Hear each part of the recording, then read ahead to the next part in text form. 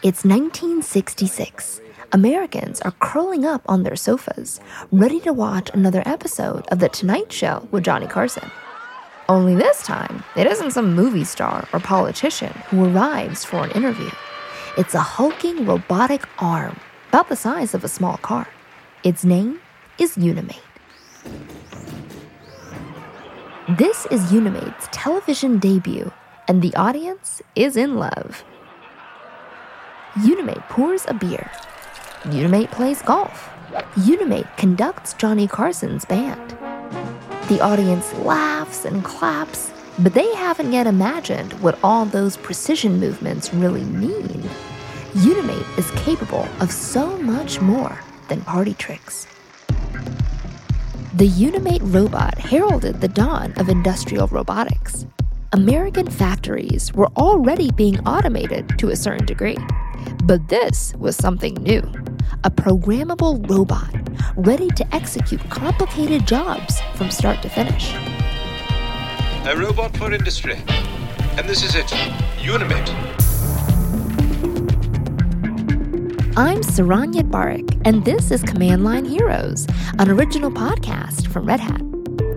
All season, we're exploring new ways to approach a fundamental question. What is a robot?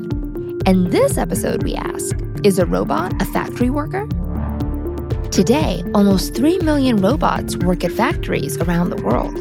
The world's largest companies each employ hundreds of thousands of robots. And those numbers are bound to multiply in the near future. So exactly how much space should we make for our new robot coworkers? What's the best way to ensure that robots protect and support the humans they work with? How you answer that question depends on where and when you ask it. And to understand those dynamics, we have to begin by understanding the origin of industrial robotics itself. Because the story of Unimate and its first few factory jobs is also the story of robots and humans struggling to work better together.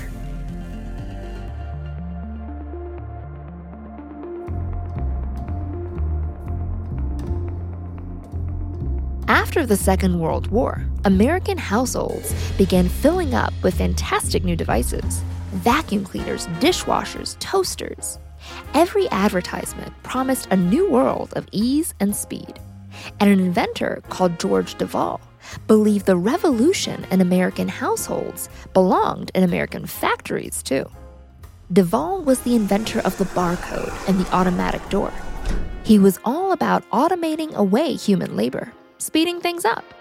For example, he developed one of the first microwave oven products that was called the Speedy Weenie, which automatically cooked and dispensed hot dogs. That's Dag Spicer, senior curator at the Computer History Museum. Spicer described for us an inventor who had a really fundamental impact on robotics. He came up with this idea of what he called universal automation, which is some form of automation that could be applied to controlling these processes in factories, but automation that would be adaptable, that is, it could change or be programmable. Devol had been 9 years old when the term robot was first coined, in a sci-fi play called Rossum's Universal Robots. And now he was on the verge of making that fantasy into a reality.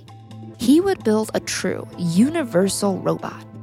He actually embodied all that in the Unimate robot, and that was really his greatest hit.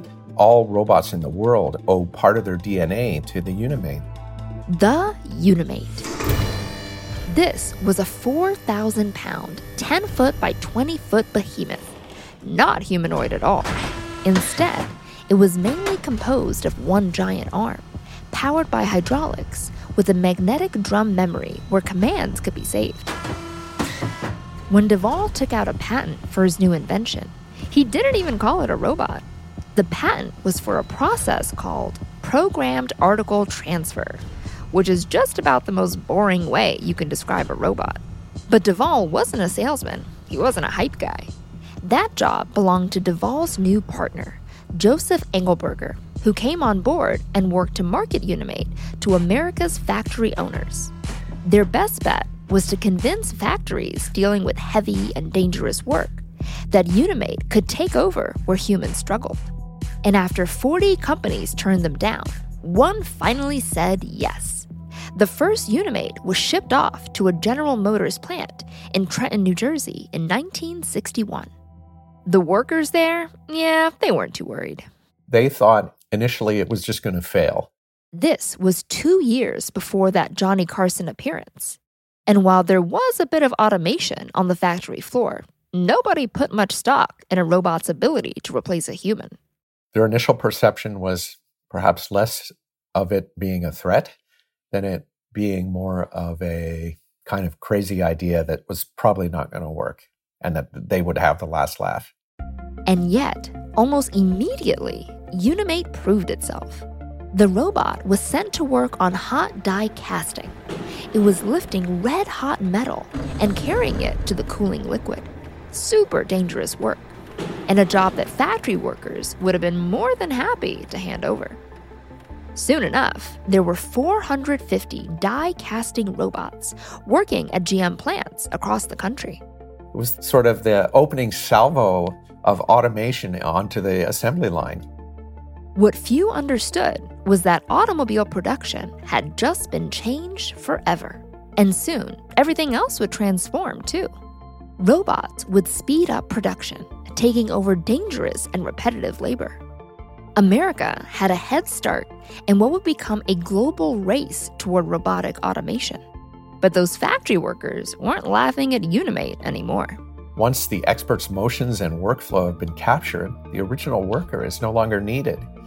So that was a real problem. And that's exactly why people were afraid of robots. The worker in America began to see that robots could threaten their livelihood. They saw what had happened with machine tools in the 50s with the de-skilling of machinists and millwrights and highly skilled people using machine tools. And so they saw basically more of the same coming down the line for any manufacturing industry. But here's the thing. The American workers' anxiety about robots was not shared everywhere in the world. Across the Pacific, an entirely different robotic revolution was underway.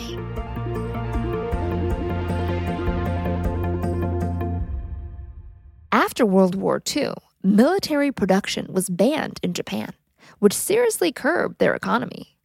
All those companies that had built weapons and airplanes and tanks suddenly had to find something new to produce.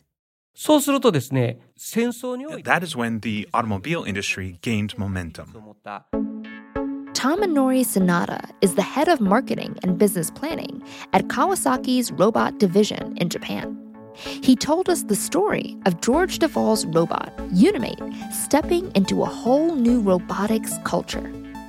Shortly after Devall set up his company, which he called Unimation, a representative from the Japanese automaker Nissan arrived in the United States. There, he saw the Unimate in action. He happened to see Unimate's products at one of the exhibitions and gave advice to George C. Devall. This product, Article Transfer, you made, seems to be an excellent product. It's a useful machine for the industry, especially for manufacturing companies. So why don't you come to Japan and look for licensees? Devall took that advice seriously. He went to Japan, and not just to sell Unimates. He went looking for someone who could license it, build Unimates of their own. He made propositions to 8 different companies. Many were interested, but what Devall needed was a company whose infrastructure could handle Unimate's hydraulic system. Finally, he found just that. Those companies that had built Japan's military equipment, the companies now desperate for a new beginning, were already set up to work with hydraulics. Kawasaki already had hydraulic power control technology since it used to produce tanks and cannons during the war. Devall struck a deal with Kawasaki Heavy Industries, KHI, in 1968. Numerous tests are being carried out on Kawasaki Unimate, a multi-purpose industrial robot. Kawasaki wasn't going to be a simple client like GM, though. They didn't want to just build the Unimate. They were going to build their own version of the robot, the Kawasaki Unimate 2000. And that meant they could supply all of Japan with industrial robots. Soon, the first Kawasaki Unimates appeared in Toyota and Nissan factories. And the robots weren't the only newcomers. During this time, most workers were farmers in Asia, including Japan. As the manufacturing and technology industries were emerging, there were a lot of people who wanted to work for these industries. However, a lot of people came from villages located in the countryside and did not have advanced educational backgrounds. For example, it was difficult for them if they were asked to perform arc welding. They did not have opportunities to learn such skills before. A surge of unskilled workers was something Unimate could help with. It could execute long sequences of highly specific actions. If a task was too difficult, too dirty, or too dangerous for new employees to master, Unimate could take over. In fact, the benefits of robotic help were rapidly embraced in Japan. By the mid-80s, almost 3/4 of all industrial robots in the world lived on Japanese factory floors. While American workers might have felt threatened by automation, their Japanese counterparts seemed to embrace the change. Soon, humans were eliminated from hazardous jobs like welding, where sparks could burn you, or painting, where fumes could poison you. So why was it easier for Japan to embrace robotics? Sanada feels there were two reasons. The first is cultural. He guesses that the Japanese always had a special affinity for robots, an affinity he even sees in the way robots are named in Japanese pop culture. As an example, Star Wars characters R2-D2 and C-3PO are codenames. Their names are numbers. But Japanese cartoon robot characters, such as Tetsu-1 Atom or Tetsujin 28 Go, usually had human names. Japanese people have accepted robots as family members from the beginning, while American people call robots by code names. Another, more tangible reason for Japan's embrace of robotics lies in its corporate culture.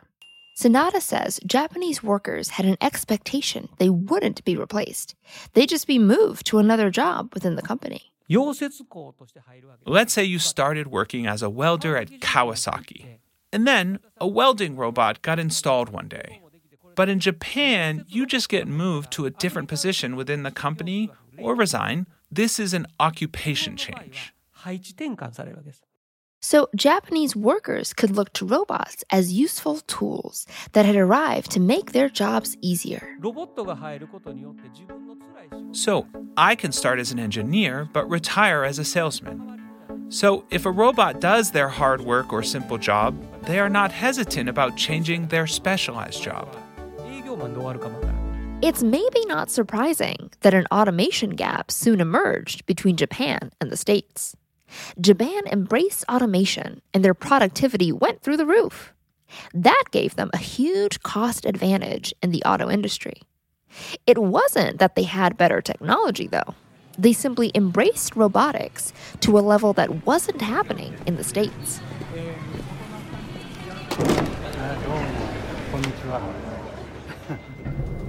Today, Tomonori Sanada's fifth-floor office at the Kawasaki headquarters looks out on a Japan that embraces robotics more than ever.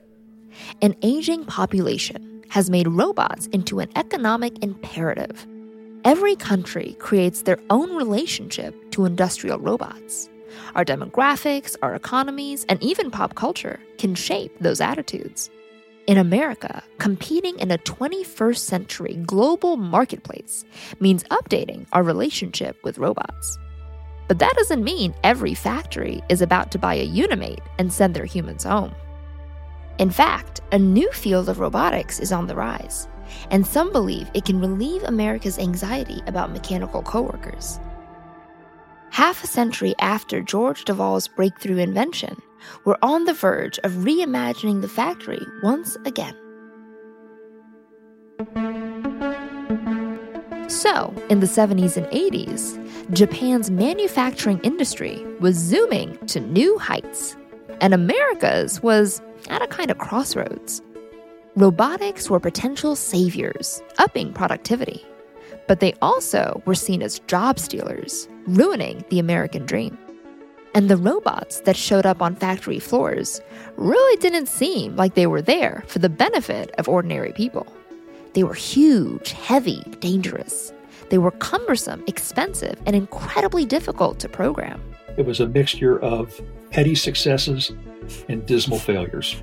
Joe Campbell has been in the robotics industry since 1979. He remembers that struggle to find a happy middle ground between robot and human labor. The early efforts were to take a human worker out of the line and put a robot in the line, and therefore the robot will do everything that the human operator did. It was a pretty clumsy theory. Humans out, robots in. In the early 80s, for example, Campbell sold robots to an injection molding company. The plant manager understood that other machines only worked because humans worked with them. He had believed that robots had to exist in total isolation. So it was okay in his mind to have an operator constantly adjust and tweak the injection molding machine, but the robot had to never ever be touched once it was installed. That plant manager wasn't alone. In the early days of robotics, it just made sense that robots had to be isolated. They were a danger to human workers, had to be gated off. They had no abilities to interact with people or cooperate. In fact, the whole approach with first-generation industrial robotics was to take a job that a human did and try to automate it from start to finish.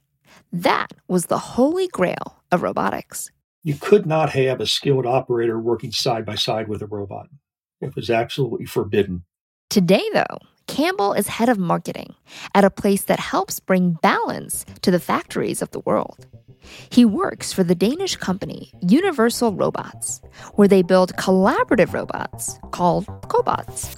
The company founders imagine a factory floor where humans and robots work together. Their vision was to avoid this heavy infrastructure of the traditional automation, avoid the limitations of having to have huge safety barriers and barricades, and enable robots to work side by side with skilled human operators in a perfectly safe fashion. Now, at the time, that was a radical thought, a very, very tall order. Within 5 years, though, Universal Robots was releasing their first cobots. These were game changers in two important ways. First, like Campbell mentioned, safety. If a cobot is grabbing a package, say, and you get in its way, don't worry. It won't mow you down. It'll gently bump you and then freeze. Safety is part of a cobot's DNA. And the second big thing they offer is ease of programming. On the old factory floor, those mammoth robots weren't just physically intimidating, they were technically intimidating too. Reprogramming a robot was something only a specialist could do. With cobots, all that changes. Our robots are very, very easy to program. It is very common for non-technical types, non-programmers, non-engineers to learn how to program the robot and set it up and deploy it into factories. What we tell people is that if you can think logically, you can learn how to deploy our robot. The result? A safer, easier, more agile relationship where workers can use robots like tools instead of something to fear. Suddenly, you can pair human ingenuity with robotic strength. You can pair human understanding with robotic memory and precision. And because cobots are so much cheaper, every company can level up their factories. In many cases, these are 5, 8, 10-person companies, but they're the real backbone of U.S. manufacturing. Now, companies of every size have a potential supply of not just robotic workers, but robotic co-workers. And that's important, Campbell says, because as baby boomers exit the factory floor, companies are having a hard time replacing them.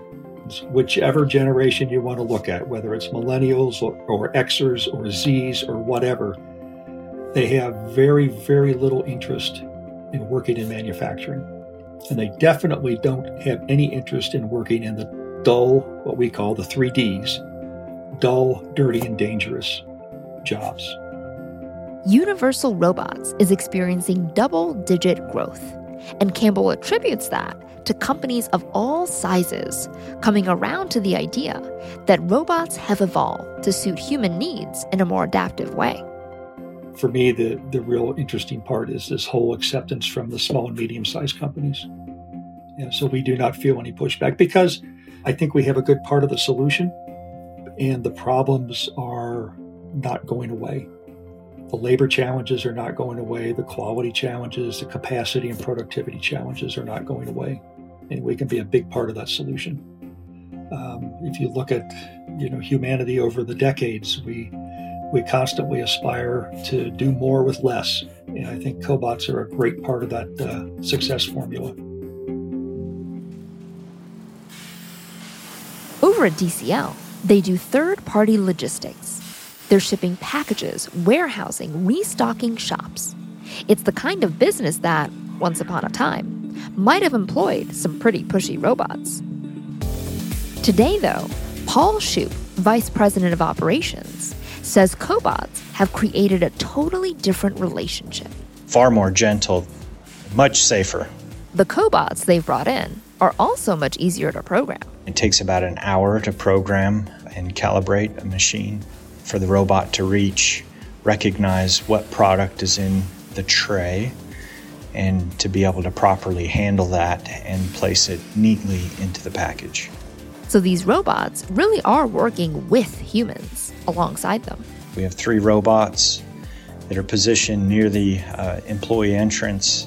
And the way Shoup sees it, this collaborative workplace allows every human to benefit. Our goal is not to eliminate the headcount of our team members, just to increase the quality of our goods. It's a vision of a hybrid workforce, one where robots are doing what they do best, and humans are seeing their work lives made safer and easier. But listen, I don't want to be overly optimistic here. We have a long way to go before humans and robots can shake hands on the factory floor. And we know that some industrial robots are still making life hard for their human coworkers. But consider this. Advocates for cobots argue that they've revitalized automakers like Mercedes-Benz and BMW. Today, cobots are the fastest growing part of industrial automation. A human-robot hybrid workforce is not just more powerful either, it's also more adaptable. Imagine a factory that uses the strength of machines and the creativity of humans to constantly adapt their work, maybe pivoting from cars to medical equipment and back to cars, depending on what's needed. The more robotics advances, the more we can bring smart collaboration into manufacturing. Japan found a way to thrive alongside their robots, and they became global leaders as a result. Every country has the potential to build their own relationship with robots. And what do those new factory floors look like? How human? How robotic? There won't be any one answer, because we're on the cusp of designing 100 new ways of working together. Some believe that robots and humans are moving toward a balance where both sides get to do what they do best, humans and robots, leaning into their own special characteristics. However... Oh my goodness. Hello, Sophia. Hello, Jimmy. Wow. In 2018, half a century after the hulking Unimate appeared on The Tonight Show, a very different robot stepped onto the stage, a humanoid robot called Sophia. She and Jimmy Fallon sang a song together. They had some laughs. If Unimate was a sign that robots can enter the workplace, then Sophia was a sign they could, well, enter our hearts. Next time, we explore that leap forward for robotics, the drive to build robot companions. We're discovering what it means when robots emulate the humans who built them. Until then, I'm Saranyat Barak, and this is Command Line Heroes, an original podcast from Red Hat. Keep on coding.